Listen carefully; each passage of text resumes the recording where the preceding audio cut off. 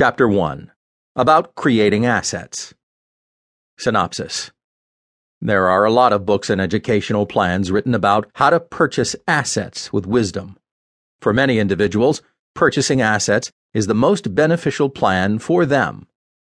However, if you've aspirations of becoming really rich, the question is, are you willing to produce your assets instead of purchase another person's assets? Make your own. This audiobook is about passive income, and it's about how to take a thought and turn it into an asset that will develop additional assets. It isn't only about how to bring in a lot of revenue.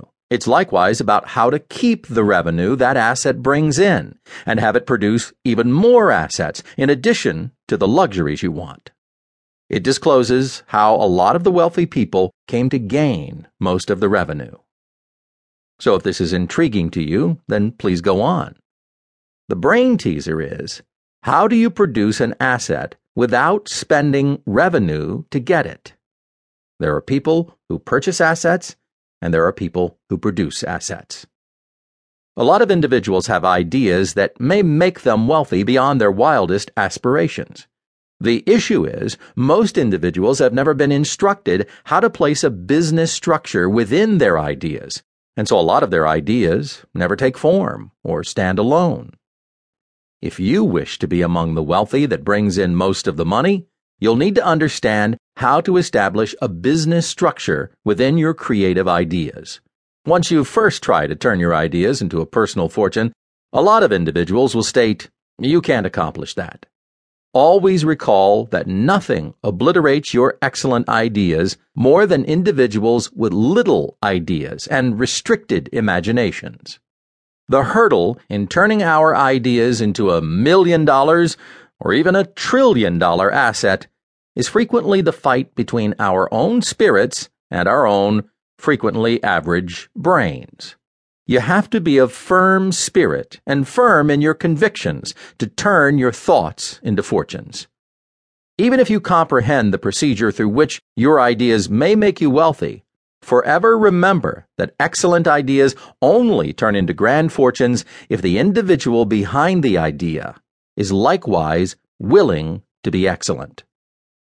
It's frequently hard to keep when everybody around you is stating, you can't accomplish that.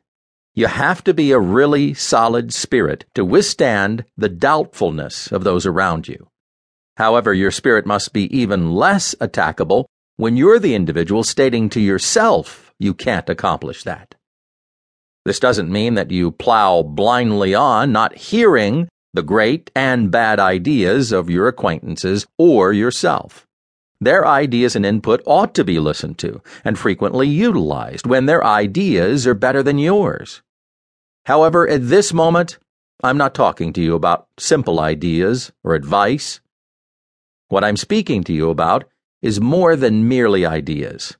I'm discussing your emotional state and the will to go on even when occupied with doubt and out of great ideas. No one may tell you what you will be able to or can't accomplish in your life.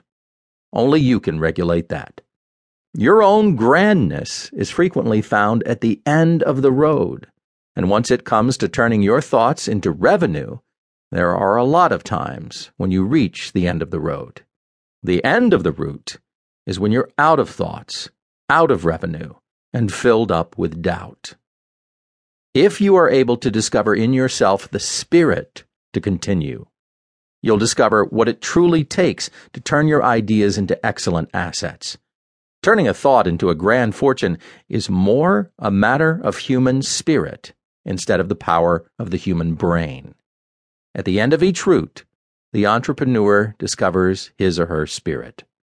Discovering your entrepreneurial spirit and making it solid is more crucial than the idea or business you're formulating. Once you discover your entrepreneurial spirit, you'll forever be able to take really average ideas and turn them into over-the-top fortunes.